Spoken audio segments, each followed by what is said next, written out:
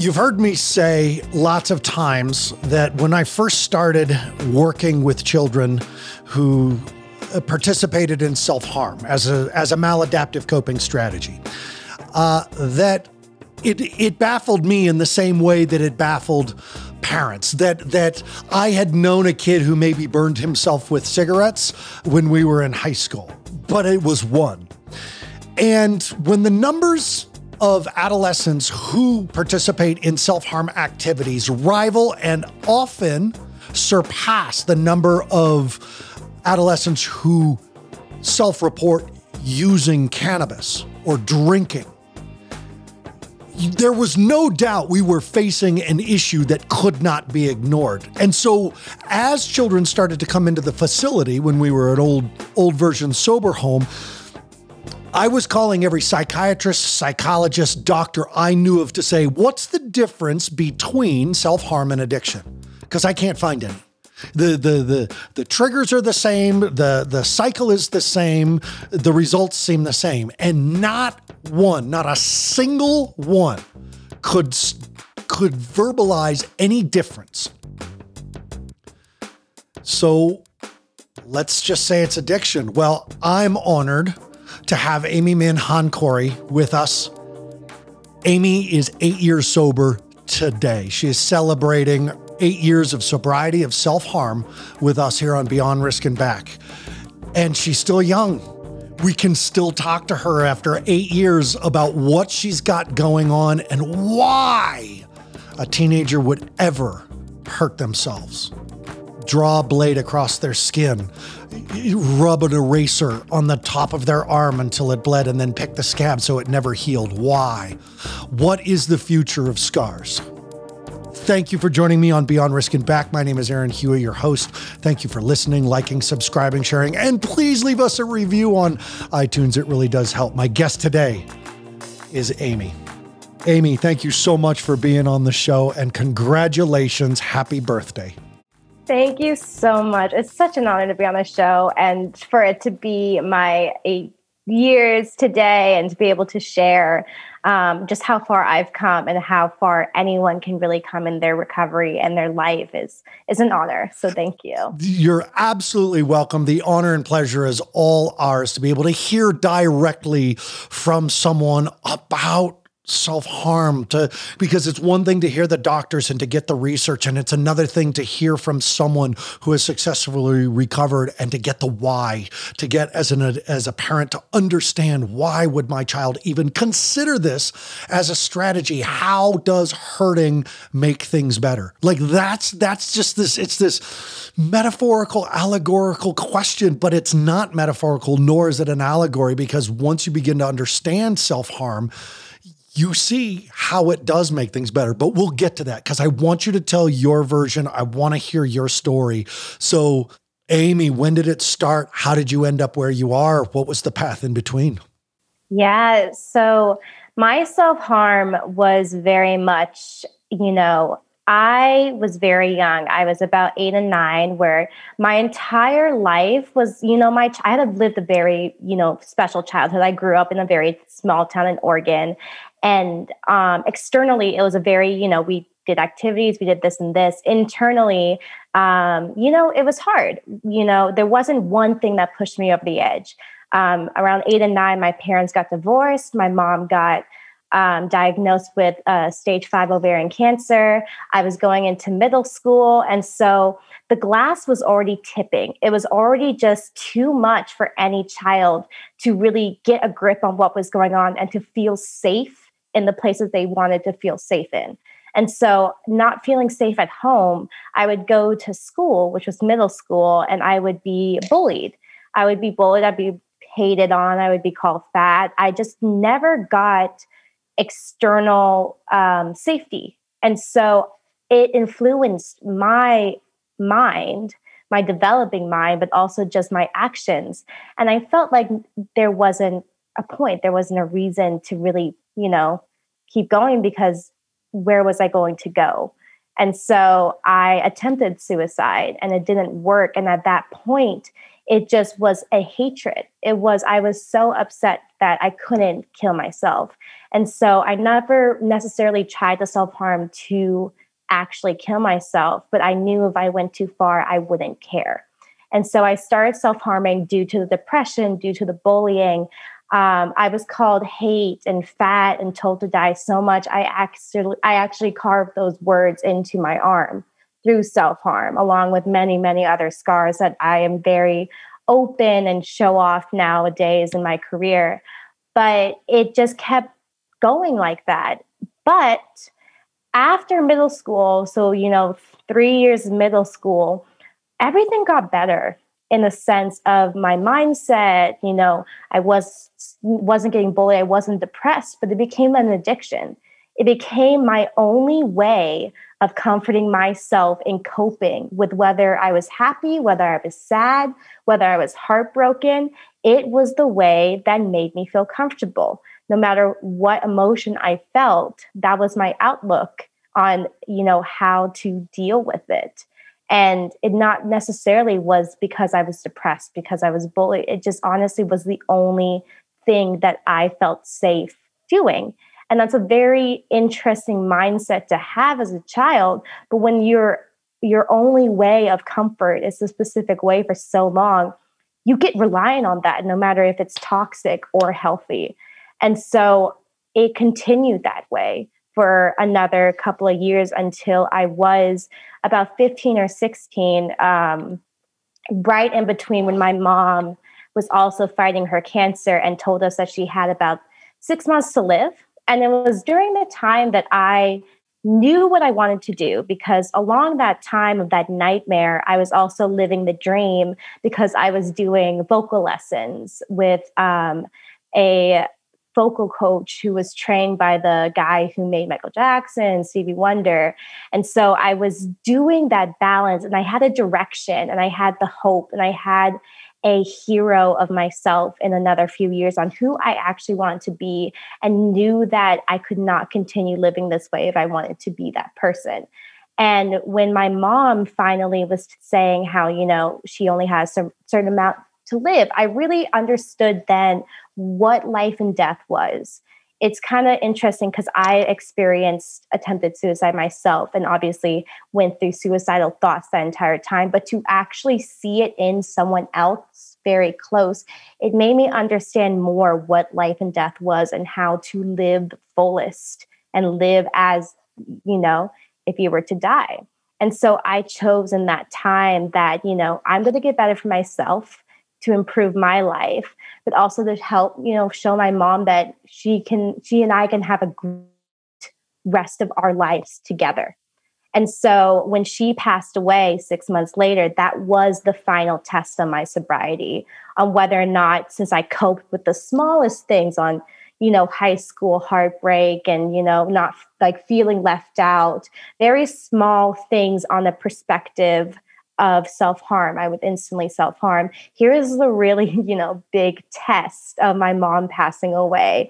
And I'm very honored. I'm very proud to say that I was able to get through it with, knowing the balance between a healthy way to cope, which, obviously is validating your emotions and crying and accepting that grief, going to therapy, this and that, other than self-harming, because I think that was the biggest thing people would worry about, is that I would kill myself too because of my mom died because of the past problems I had.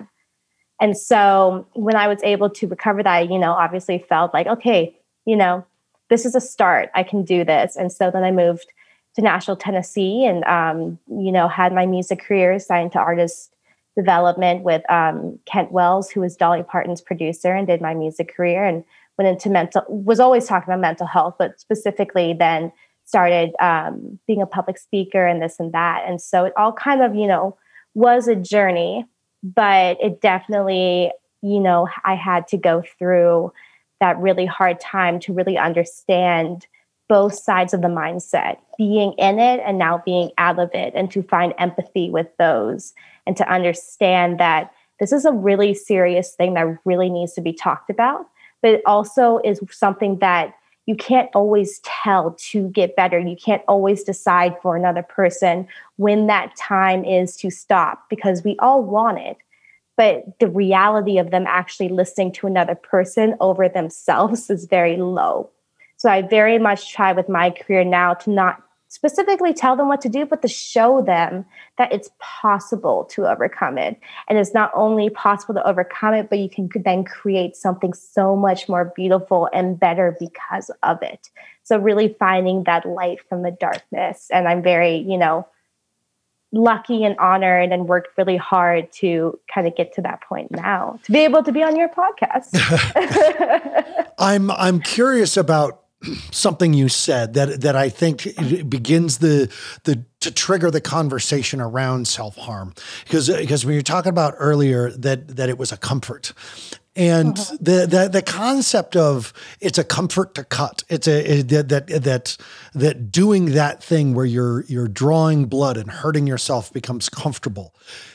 Can you find the words to explain that to a parent who says, why on earth would my son, my daughter do this? I think it's a way to accept themselves. I feel like when a teenager or when you're very young, there's so many opinions on who you're meant to be, who you want to be. And it gets to a point where you don't even know yourself. You feel that numbness. You feel like you just don't belong anywhere. And sometimes, and a lot of times, I would do it to punish myself on who I am. And that was the very big beginning. I was ashamed of who I was, and no one was there to tell me anything better. And so it led me to this feeling, to the feeling I got when I self-harmed, when I cut myself, was a release of life. It was a release that I was still alive, and that I liked that feeling, but I didn't like myself. And so that made it a lot worse in my sense, because I was craving that feeling of life by self-harming, but I didn't like myself at all. So I continued to give myself those scars to purposely cause more trauma and more hate towards myself. Then it became into that comfort, because that then pushed me to that emotional side of it. Like, okay, this is what I feel when I do it. Now, when I feel any emotion, that is my release. That is the way I handle things and deal with things. Though it may be very toxic, I'm not that at that age where I can fully understand the long-term consequences of it.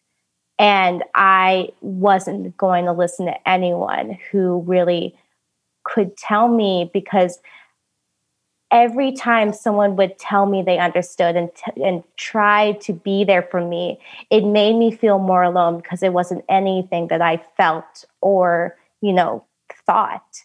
And it made everything worse, which made me more isolated, to make me more wanting to do it to make myself understand it as well.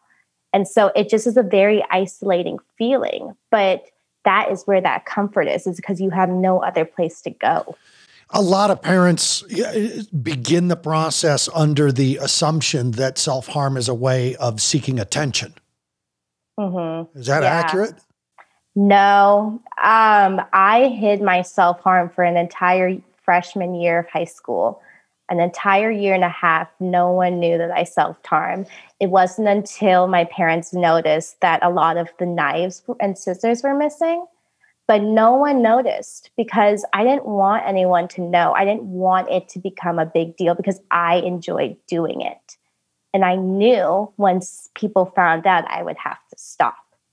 And so it's not necessarily an attention-seeking thing, because it shows a very kind of, I feel like insecure is the wrong word, but it's something that you don't want people to know, because of the misperception and the societal view of someone who self-harm, because we all see it in movies, we all see it in TV, even at that age. It just felt a lot different from what I would see on TV. I wasn't wearing, the makeup, doing this and that with black hair. I have bangs now, but I think it's more stylish than it was. But I wasn't necessarily the one you would think would self-harm. And that was the biggest thing, is that I was very, quiet. I was very active. I was always the light of the things. And I put on a really good show because I didn't want anyone to know that I was put, quote unquote, going to be put in that category. And I'm not saying there is a category. It's just society's view on it because of the media, because of everything that is talked about when it just wasn't outspoken about it. You talked about in your story the long-term effects that you didn't understand then, but at your age now, and how old are you again? I'm 24 now. So 24 years old. What are the long-term effects? Because I would also assume the parents' version of what long-term effects are versus what because you live with them. What are the ones you're experiencing? For me, I don't see scars as a long-term effect. I think a lot of people do, but I very much think scars are very beautiful. I think they show you the battle that you may have lost, but it also shows you the overall war that you've won, especially when you're in recovery. I really think they're beautiful. I think one of the longest term effects I have with myself is that I am very afraid to get hurt. I'm very afraid to get cut. I don't like, moving boxes around or anything. I like stay away from sharp edges, sharp things. Obviously, I use, kitchen knives and this and that. And I never look at it and like, oh my gosh, I could cut myself. It's more of, oh my God, if I accidentally get, scratched by an animal or cut myself, my mind will automatically go through that feeling again and go through those emotions again. And so that for me is the most long-term effect that I'm pretty sure that, anyone can outgrow anything. Anyone can find a way to cope with the way they are. I just haven't, been through it enough because I am very safe on that way, knowing how bad my reaction and my emotion and also my pain tolerance is, to keep myself away from those situations where you don't necessarily look to get hurt again, but it's life, and life, you do get hurt, you do get cut, you do get bruised. And that is a very long-term effect. And then I think the other major one is obviously, bug bites and scabs and scars, is that constant itching and that sensation from that as well. I've noticed and have become very self-aware of those two particularly. To reiterate the point I said in my intro about there is no difference. 2 days before I celebrated 23 years of sobriety, I was sitting on the porch drinking a non-alcoholic beer. I had opened one and I was going to drink it. I love the taste of beer. I have not had a drink of alcohol in 23 years. 2 days before my 23rd anniversary of sobriety, I got a non-alcoholic beer. I sat down on the porch. I opened it. I took a drink and I felt the alcohol hit the back of my throat. And I looked because a lot of microbrews are making non-alcoholic beers. And I looked at it and this one had alcohol in it. And somebody had put it in the non-alcoholic case. And I had made a mix and match. And my biggest fear in sobriety was that somebody would dose me, that somebody would blow cannabis smoke in my face, that I would accidentally, I would order a virgin daiquiri and someone would give me a real one. And it happened. And the next thing, I'm standing over the sink wondering whether I should put my fingers down my throat. Can I handle it? Is that the dragon voice saying it's going to be fine? You're 23 years sober. This isn't, but knowing how fragile my sobriety is, even 23 years later, that constant itching of a bug bite or getting a bad scratch. I got bit by a dog last week and I'm looking at a scar. I can't imagine, nor do I understand what you would go through if you had that itchy dog bite scar on your arm and what that would trigger. But I can reference it by saying, yeah, that first drink of alcohol, when I accidentally took a drink of an alcoholic beer instead of a non-alcoholic, my mind went right back to, it's all right, just go ahead and finish it. I was like, seriously, after 23 years, I got to deal with that voice. But yeah, you do. It's insane. And I think it's that balance on just that self-awareness that recovery is for the rest, it just doesn't stop because life doesn't stop.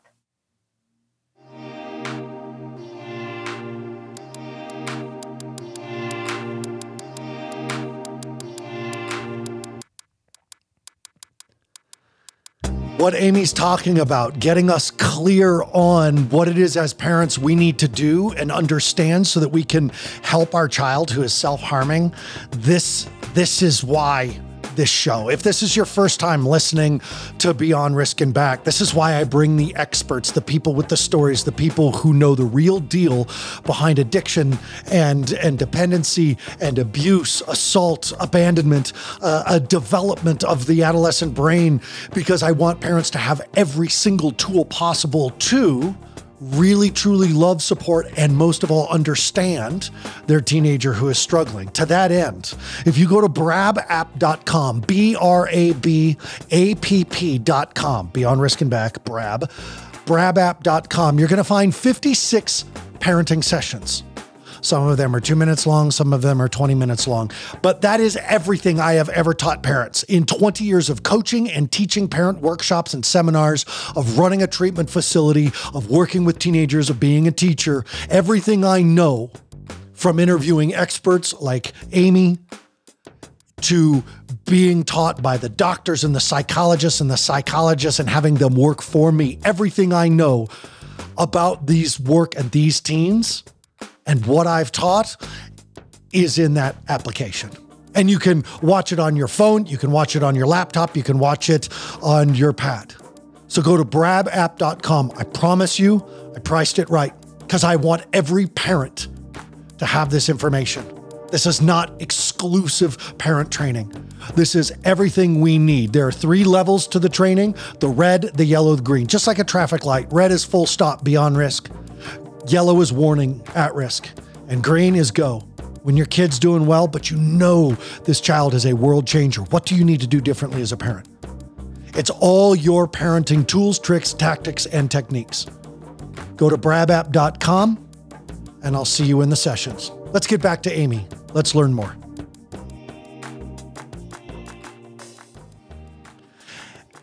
Amy, I would always ask teenagers, even as recently as last week, I would always ask teenagers, did you cut because you were numb and wanted to feel, or did you cut because you were feeling so much you wanted to release it? Is that an appropriate question, number one? And if it is, what was your answer? I think it's an appropriate question because I did both. And I felt both feelings and both sides of it. It was to a point where I was numb at first. And so I did it to feel. And somehow that drove me to continue living my life on wanting to feel and understanding then from being a quote unquote, what I called a robot, to a human, from feeling no emotion to motion, from going like, oh my God, I don't feel anything. I need to cut myself, to I feel everything. I need to release it.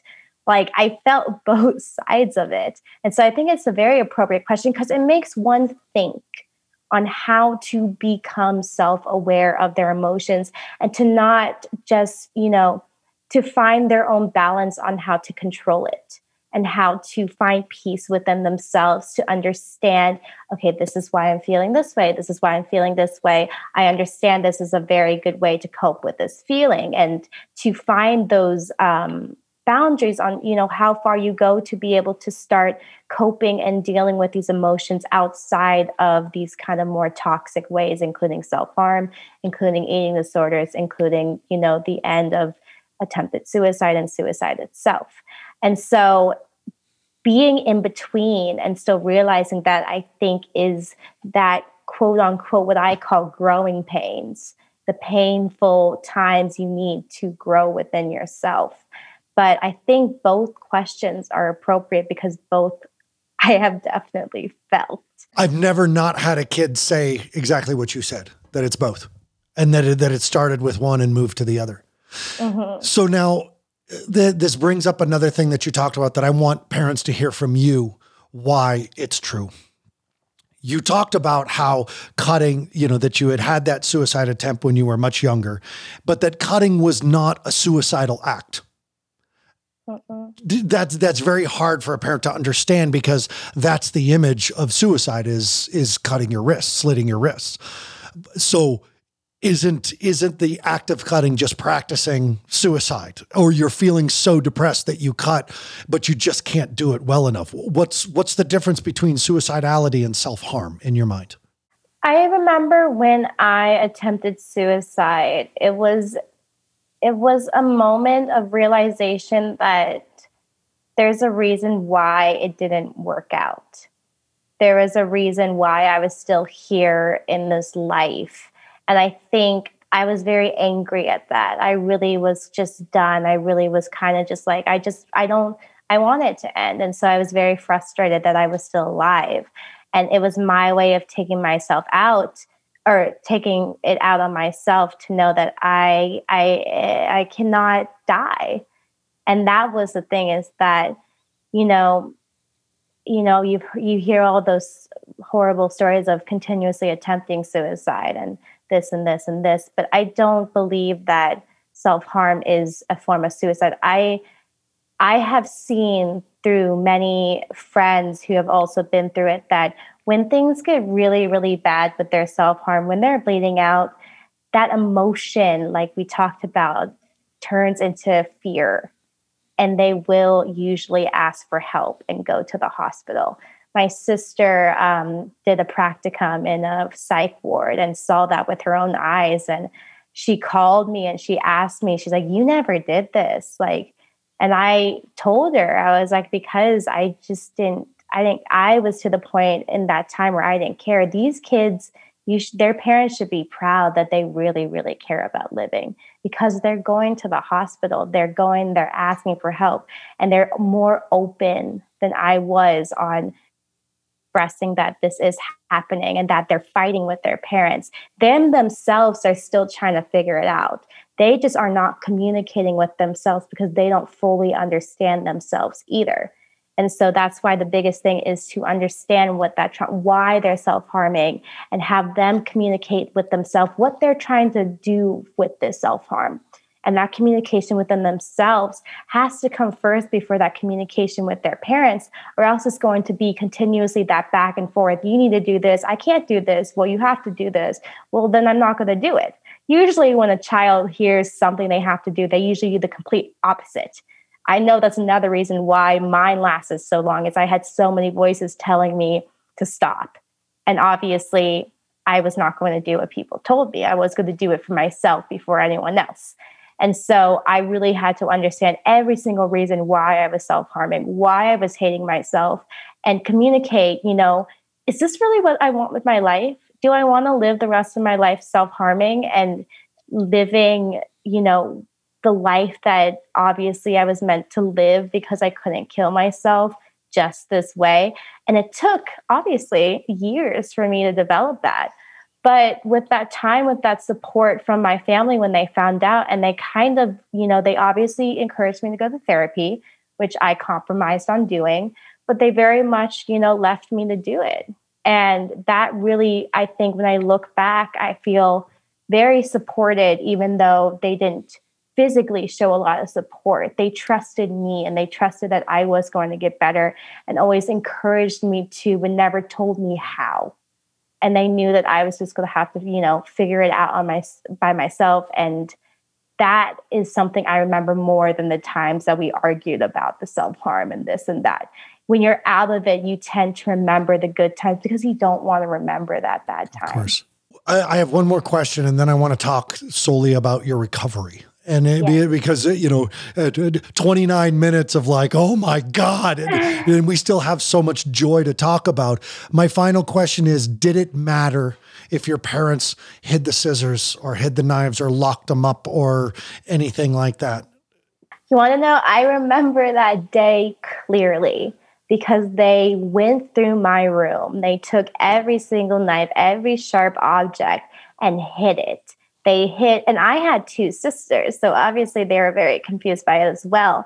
And I remember I was so insanely frustrated to a point where I was just going to like run away because I was like, what is going on? And I remember we had to go to therapy the next day.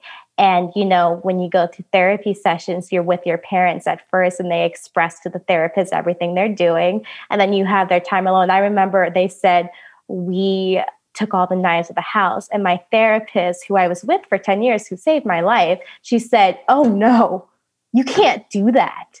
You have to give these back to her or else she's going to find a worse way to deal with this trauma, to deal with these things. And you just took away, yes, no, it's not safe, but she has found a safe way, quote unquote, safe way to cope with it because she's not killing herself. But my therapist was very, very against parents taking away the knives and the scissors because it would lead their child to do something else. It's incredible because one of the kids with the most prolific self-harm cases that I ever worked with, her worst experience, her most intense experience that ended up with her with the most stitches, and longest hospital stay. She was in an adolescent acute lockdown facility because of her self-harm. And she was put in an isolation room with the walls covered in padding. And she chewed apart her hospital bracelet and chewed the little snap, the plastic snap, into a sharp object and carved her arms up, the worst case. And the reason why I asked you that question is, like I said to you offline, I know a lot of these answers, but I wanted parents to hear this from someone who's actually been through it, is that kids will pull the rubber off an eraser and use the metal. They will find a sharp rock. You hiding the knives doesn't do anything. That's not, if you took away my drugs, I would drink. If you took away my drink, I would eat. If you took away my food, ultimately, I'm gonna find a way to use. And that's okay. Enough of the shadow. Let's step into the light. What you said, it was when your mom said, I got 6 months and you got to see life and death, the real life and death, not the one that was in your head that you were reacting to, but the real life and death struggle, and decided you wanted to live. So what was the process of living? Because I can only imagine that from that point forward, you still had things happen. There were still breakups, there was still intensity, and there was still desire to harm yourself. What did you do to not? I remember the day that I went cold turkey on a self-harm, I was telling one of my teachers back in high school who I was very close to that I was wanting to do this. I was wanting to be a singer. I was wanting to help people. I was wanting to use something and make something worth my time of this darkness.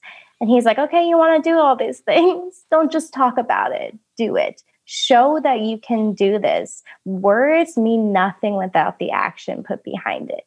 And that was always my drive on continuously being that evidence that you can overcome it, even the worst of the worst. And so moving to Nashville, I was 18 years old. I moved 3 months after high school. I went in with that, knowing it was going to be hard, especially because of what I experienced with my mental health trauma. And so I very much made sure that I mentally knew what quote unquote hard times were, knew what I've already been through, and knew that if I could have overcome all of that, I can overcome the rest of life. And I think, obviously there were very, very big up and downs, especially living in the music industry where I made sure my team understood and respected and supported me and my mental health recovery. But I was very, very within the music industry. I was signed to an artist development deal. I was told, that I was very easy because I was a very healthy person. But, to just, stick with salads or do this or continuously talk about those dark times. And like you said, when you talk about the dark times so much, you're kind of put back in that darkness. You need that light to balance out. And so I very much was able to grow my recovery and my brand and my life through the light from the darkness. And then it just automatically started me practicing that, to dwell in things as they are and to learn from each time. When I have bad days, I very much step back from it and let myself feel and know that there are still lessons I need to learn. Once you are done experiencing life, it's over. Like, life continues. And I very much say the world doesn't always get better. You just do. And that's really what we are like doing in life. It's experiencing. And there's always going to be hard times and good days. But you look, obviously where you've come and you've gotten this far. And you didn't just come this far to come this far. So you just keep yourself going. And it can be exhausting. I very much get tired when I'm like having to realize a lot of things, continuously talking about, like you said, those dark times, because it's not something I want to always look back on because of the light and the life that I live. But I can also obviously see how it helps a lot of people. And so it very much, there's a big determination for someone who has been the underdog, who has been in those situations where no one believes in them because of this, and this, whatever it is, especially when it comes to mental health. I always tell people that in the end, if they judge me, if they judge my scars, that's their own opinion, but I am not my mental health trauma. I am me. And I am me because of my mental health trauma, because it helped teach me and make me become who I am. But I don't dwell on my scars. I'm not my scars. They're just a part of me. I am above all of what I've been through. And so it very much makes me very confident in not only speaking out about it, but showing and accepting that this all happened. I'm not going to deny any of it. And I want people to know about it. Like you said, like for the parents to bring an understanding to it all. So it honestly, for me, I find it a privilege to be able to have overcome everything and to have that light and to have that optimism that everyone can if they really choose to do it for themselves. How do people find you? How do people find your music, stay in touch with you, ask you questions? Where can parents go to learn more about Amy? Luckily, my website is just amycorey.com. It's just Corey. And then I'm on Instagram. Everything is Amy Corey. My music is still on Spotify. And the biggest thing about my social media that I tell both parents and children / students that I go speak to is that you can follow me on my journey and I most likely will follow you back, but you can also talk to me about your journey. I had a girl tell me that when I came to her school, that was the day she went cold turkey on her self-harm, and that she is now over a year sober from that. And just keeping up with, I'm just rooting people on, just like showing them that they aren't alone and that if they, in the end, don't feel like anyone understands them, that I truly do. And I will let them figure it out on their own, but that I'm in support on them, not only getting better for themselves, but becoming something so much bigger because of it. My guest today has been Amy Corey.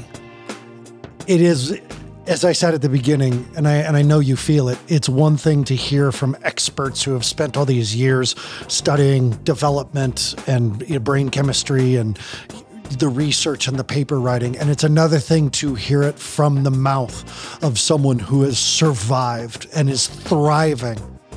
And I know as a parent, because I've worked with you guys for 20 years, I am a parent. I know as a parent, it is hard to see these destructive strategies as a child be anything other than their destruction. And we are so often peppered with the horror stories of where these destructive behaviors go that we forget that people like Amy, that people like me, that maybe people like you survive this. You thrive. You win anyway. You win despite what happened when you were younger.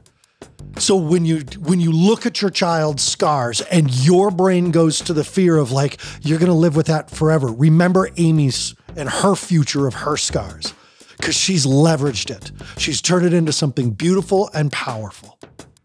I want to thank Deep End Productions for producing this podcast and creating the music. I want to thank Your Cause Consulting for making sure that these shows are parked in front of the parents who need them.